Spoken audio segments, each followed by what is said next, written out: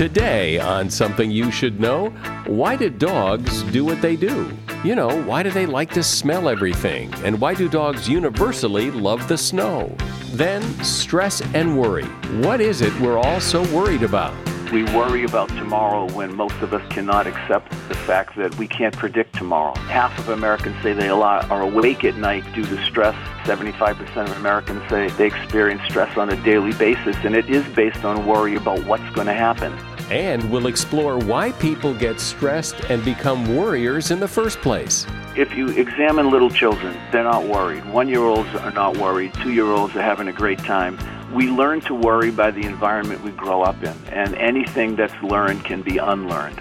And if you've ever wished you had more photos of relatives who are no longer here, I'll tell you how to fix that problem right now.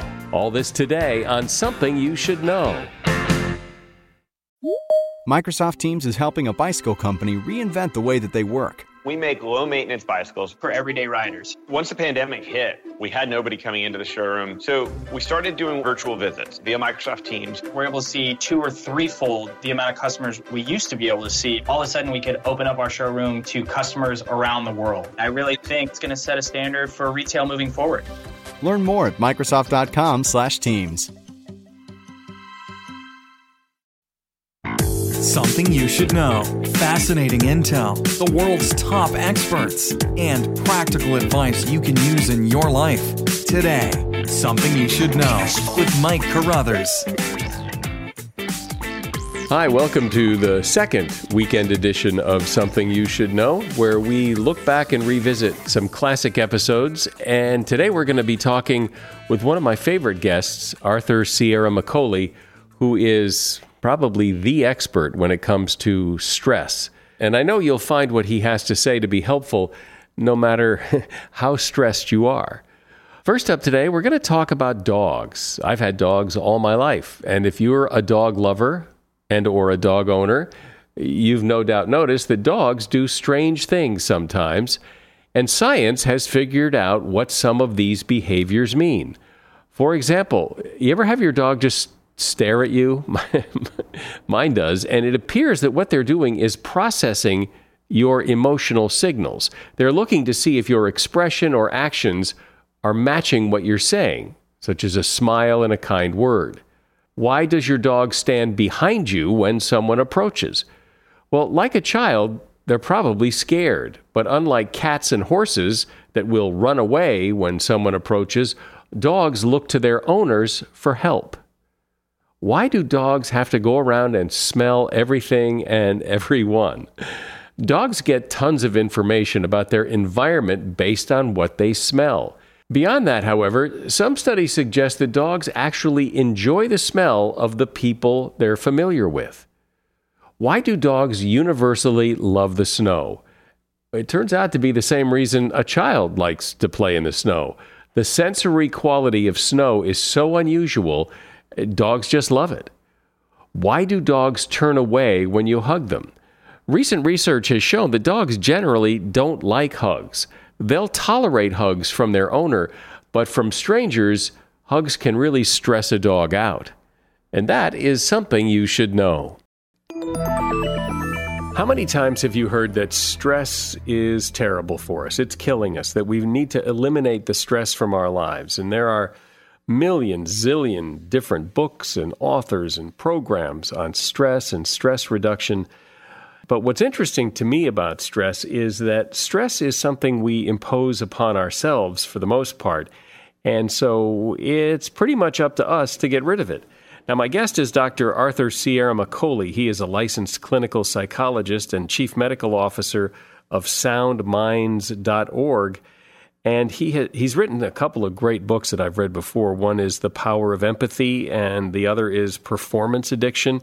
And he has a new book out called The Stress Solution. And Arthur knows an awful lot about stress, and I think you'll have a different perspective and a different understanding of how to deal with stress in your life when you hear what he has to say. Welcome, Arthur. Thank you very much. I appreciate it. So define stress for me. What is it exactly? Well, stress really is produced mostly by misperception. When we're perceiving inaccurately, we produce stress, and we produce the stress hormone cortisol. And when we do that, we narrow our ability to think in a more expansive way, and it also reduces our capacity for empathy, meaning that when our thinking becomes narrow, and that is a result of the stress hormone cortisol, we can't see things very clearly, and we tend to perceive in distorted ways. And so when you say it's distorted, but if I'm in a stressful situation, what I'm seeing it's what I'm seeing. Well, you may be, but the issue is, and here's where empathy comes in, Mike, is empathy is really about perceiving beyond the surface. So if you're in a stressful situation, the question is, can you slow down your perceptions enough and slow down your reactions enough to see the truth so that you can make very good decisions rather than making quick, impulsive decisions based on narrow thinking? But that stress reaction that we all get when we're in that situation must be serving a purpose. And we've all heard about, the tiger chasing the caveman kind of thing, that it serves that purpose of protecting yourself. Has it outlived its purpose? Well, when we needed to be protected against tigers, yes, we had that flight system activated through our brains, and that makes us want to run away and produce these stress hormones that allow us to do that, make our heart beat faster and get more energy and sugar into our muscles. But most of the time today in our current world, in our civilized world, we're producing stress when we're sitting in a chair not going anywhere. If your boss walks by you and he has a frown and you think that it's because he's angry and upset with you, you produce the stress response. Then later you found out that he has a migraine this morning and he wasn't even thinking about you, but you overreacted because your perceptions were distorted.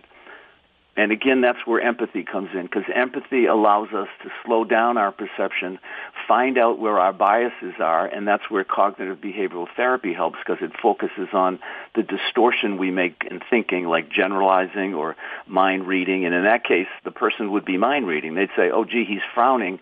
He must be upset with me, when in fact the poor guy has a migraine. He's not even thinking of the teacher sitting in the classroom.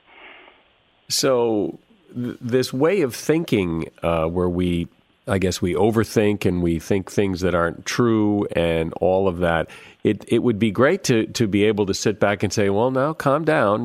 This is just me in my stressful moment here. But in the moment, it's extremely hard to do. It's very hard to do, Mike, but if we practice the development of empathy, we more and more learn where our biases are, how they come from the past. And when we realize which kind of cognitive distortions we tend to use repeatedly, we can filter them out over time. And when we're in a stressful situation, we tend not to use them. The more we become disciplined about trying as much as we can to perceive accurately.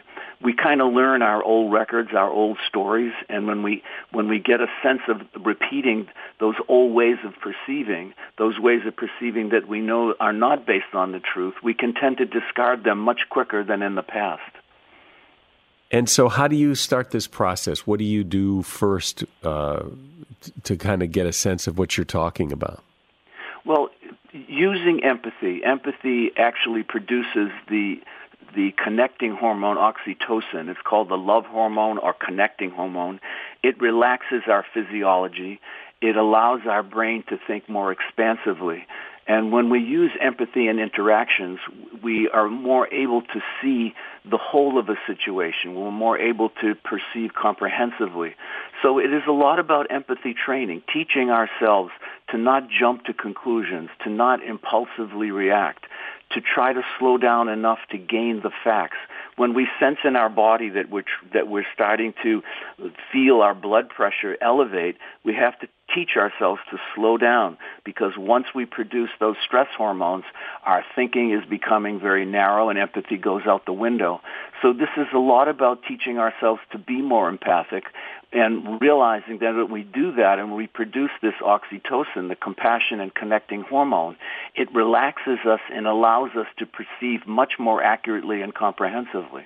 So can you give me an idea of how, maybe in an example, that would work?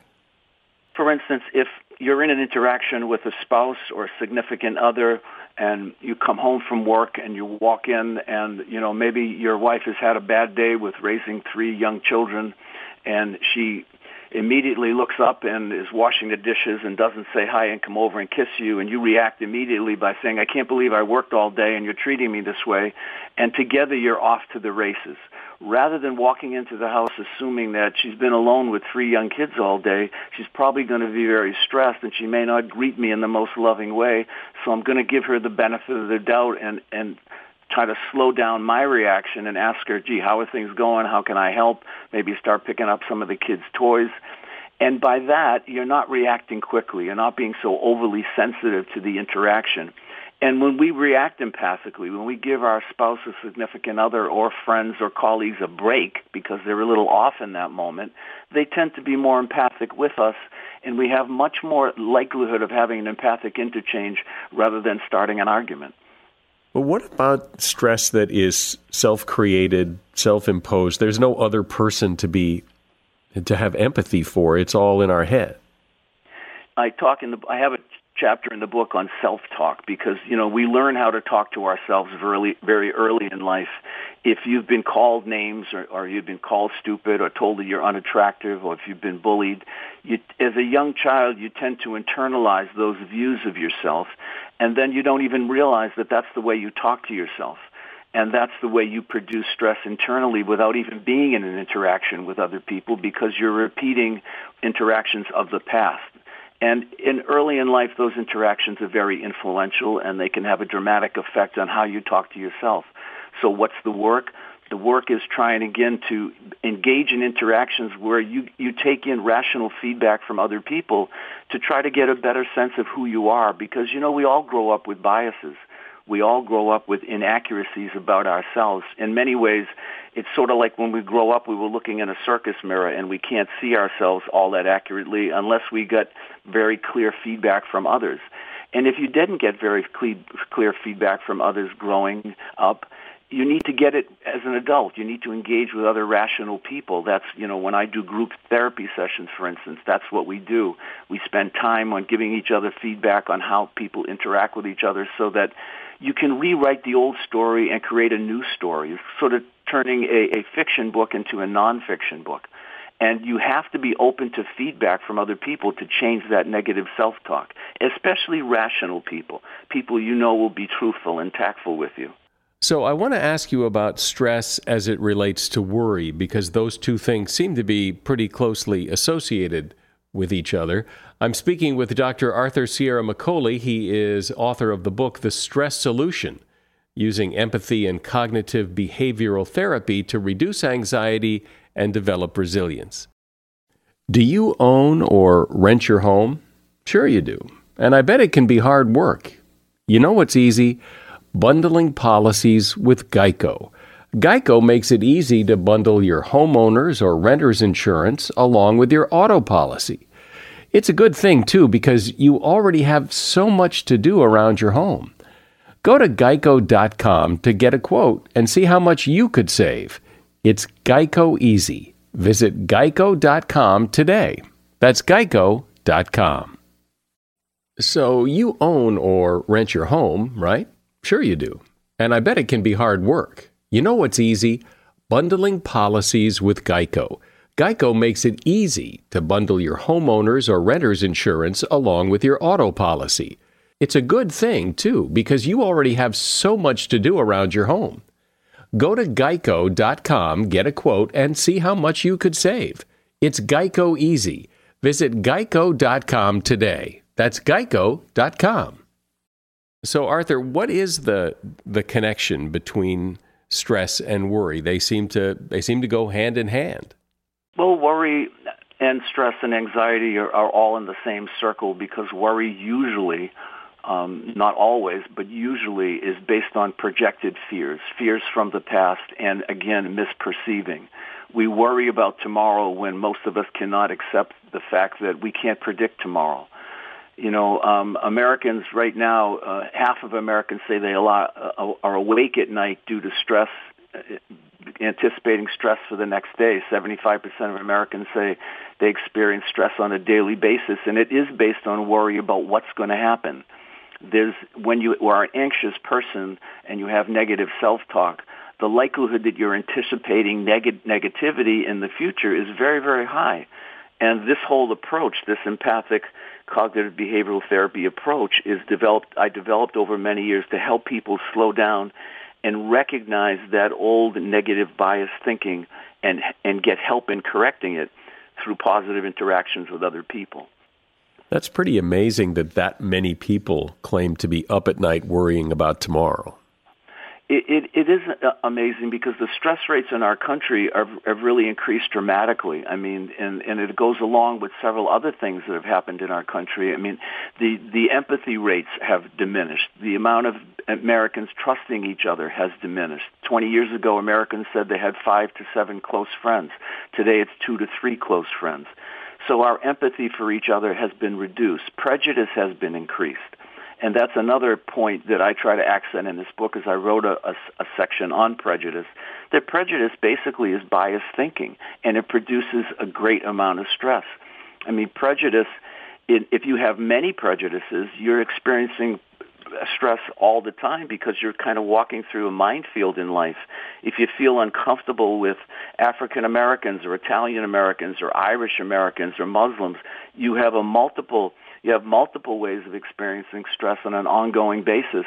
So the stress hormone cortisol is living within you on a regular basis, which causes negative thinking, weight gain, inflammation, hair loss, breaks down muscle tissue, causes flabbiness, depression, anxiety, and memory loss. Well, who could remember that if they're all stressed out? Right. And what is it about, it does seem that people are so less empathetic and sympathetic to their fellow man today. Is that just a perception, or do you think that's true? I mean, road rage and all this, is this just, what's going on? Well, I think it's part of our fast-paced society, Mike. I mean, we are at a point where we work too hard, we sleep too little, we love with half a heart, and then we wonder why we're stressed and unhappy. And the empathy rates, there's a number of studies that have done every year where they test college seniors going into the workplace and what characteristics do they rate most importantly. Empathy used to be in the top 5, top 3 20 years ago, 25 years ago. Now it's below 10, 12, 13. The first thing that people are emphasizing is making money. So we have begun to put a tremendous emphasis on status and image and prestige, and far less emphasis on character and integrity. And it certainly is pervasive in our society currently. You know, it's amazing from what I've read and heard and talked to people about this who are experts on the topic, that all this does, I mean, all this stress and getting all pissed off at everybody, all it does is hurt you. I mean, it doesn't do anything. You get mad and brood about somebody who cut you off on the highway. They're not home worrying about you. Yes. And you're hurting yourself when you misperceive. Even people who maintain that they believe in their prejudices, once they realize that they're actually hurting their health and their physiology, they start to take heed a bit. And yes, the way we think, the way we perceive is how we produce stress for the most part, and we're damaging our entire physiology, our heart, our brain, our immune system, on and on. The stress hormone cortisol is incredibly damaging if it's experienced on a regular basis. People will often say, though, that, I'm a worrier. That's what I do, or that's part of my personality. Yes? No? No, I mean, if you examine little children, they're not worried. 1-year-olds are not worried. 2-year-olds are having a great time. We learn to worry by the environment we grow up in, and anything that's learned can be unlearned. So no one is genetically programmed to worry. That is not true. It's never been proven. It is a learned characteristic. And again, I'm not saying that it can be unlearned very easily, but anything that's learned, anything in your life that you have learned can be unlearned if you focus on it with diligence and commitment. But that surprises me because I've seen plenty of kids in families where, one kid is a worrier, grows up to be a worrier, and the other kid didn't, and they grew up in the same house. Well, they grew up in the same house, but we all know from having siblings, siblings are treated differently. And we're born with a bit different temperaments, but if you were born when your father had a great job and was very happy in his life, and I was born when he was laid off and couldn't find employment for 4 years, Or I was the youngest and you were the oldest of five, and I go through the divorce of our parents, but you were off in college when they got divorced. Your experience may be very different than mine because parents are different at different ages, and parents interact with males differently than they interact with females. So there's a lot of variables in a family that we have to account for that can produce worry and anxiety. As someone who has certainly experienced that, waking up at 4 a.m. and worrying, to not do that seems almost impossible. I think when you've been accustomed to it for a long time, and these habits we've established neural pathways in our brain where they're easily continued, and it feels like automatic thinking. But you have to kind of step outside yourself and in a way use empathy toward yourself. It's almost like you're observing yourself. You have to learn those old records that you repeat over and over again. For instance, some people wake up at the same time every night, 2:10, 3:10 in the morning, and they'll tell you exactly what they're going to be thinking. And I say, practice the night before not thinking that, knowing that that's your old record. We're trying to change old conditioned ways of thinking by almost being prepared for them. So instead of waking up every morning at 3 o'clock saying the same thing, oh my God, I got to go to work, it's not going to be good, my boss doesn't like me, on and on and on, you counter that immediately. And you don't fall into it. And that again is what happens when you know your old records. It's like dropping a needle on an album. Instead of playing all 22 records, you pick the needle up. You don't let it go on and on and on. This is what I always do. And instead of just letting it roll on and letting your thoughts have a life of its own, you begin to be more thoughtful and aware of what you're thinking so that you can intercede in those old conditioned ways of perceiving. Arthur Sierra Macaulay is my guest, and we're talking about stress. He's the author of The Stress Solution. As we age, you can start to see it in your face and feel it in your bones. There are creams that claim they'll give you younger skin and energy shots that'll give youthful energy. Let's look deeper between the surface on how we counteract the effects of aging. True Niagen helps us age better by supporting the energy-generating engines that exist in our bodies, helping us restore youthful energy. Tiny repair enzymes work deep in your cells to help you recover from lifestyle routines that are hard on the body, including sleep deprivation or an intense workout or poor diet. True Niagen supports these enzymes. True Niagen is safety tested, and it's backed by Nobel Prize-winning scientists. Age smarter with True Niagen. Right now, new customers can save $20 on a 3-month supply by going to TrueNiagen.com and entering promo code SOMETHING at checkout. Go to TruNiagen.com and enter the promo code SOMETHING at checkout to save $20 on your first 3-month supply. TrueNiagen.com, promo code SOMETHING. These statements have not been evaluated by the Food and Drug Administration. This product is not intended to diagnose, treat, cure, or prevent any disease. You've likely heard me mention and recommend the Jordan Harbinger Show podcast before, and the reason I mention it is, well, yes, Jordan advertises his show here, and he does that for strategic reasons. You see, people who like this podcast are bound to like his podcast. He and I have a similar philosophy. In fact, I just spoke with him on the phone yesterday to compare some notes. Look, I really want you to give the Jordan Harbinger Show a listen. He covers a lot of topics with big-name guests like Seth Godin, Mark Cuban, Kevin Systrom, one of the founders of Instagram. And Jordan's done really interesting episodes where he talks about his visits to North Korea, as well as how a professional art forger somehow made millions of dollars being chased by the feds and the mafia. So, as you see, there's a lot of variety, but one constant is Jordan's ability to pull useful pieces of advice from his guests. I promise you'll find something useful that you can apply in your life in every episode of Jordan's podcast. I enjoy the Jordan Harbinger Show, and I'm not saying that because he's advertising. It really is good. Search for the Jordan Harbinger Show. That's Harb as in boy, IN as in Nancy, GER. The Jordan Harbinger Show on Apple Podcasts, Spotify, or wherever you listen to podcasts. So, Arthur, when I've had those times in life, and I imagine everybody does, where you're up at night worrying and catastrophizing and everything, one of the fascinating things I've found, maybe it's just me, but if I just get up and really wake up and not be in that kind of half-asleep fog, then things seem better. Things seem more real, as opposed to when I'm lying there ruminating, then things seem worse. Well, when we're sleeping and when we first wake up, our temperature is the lowest it is all day. So, and we've been fasting, so we don't have the nutrients to make the brain chemicals we need to think accurately. That's why people, when I say when you wake up in the morning, get up and start moving.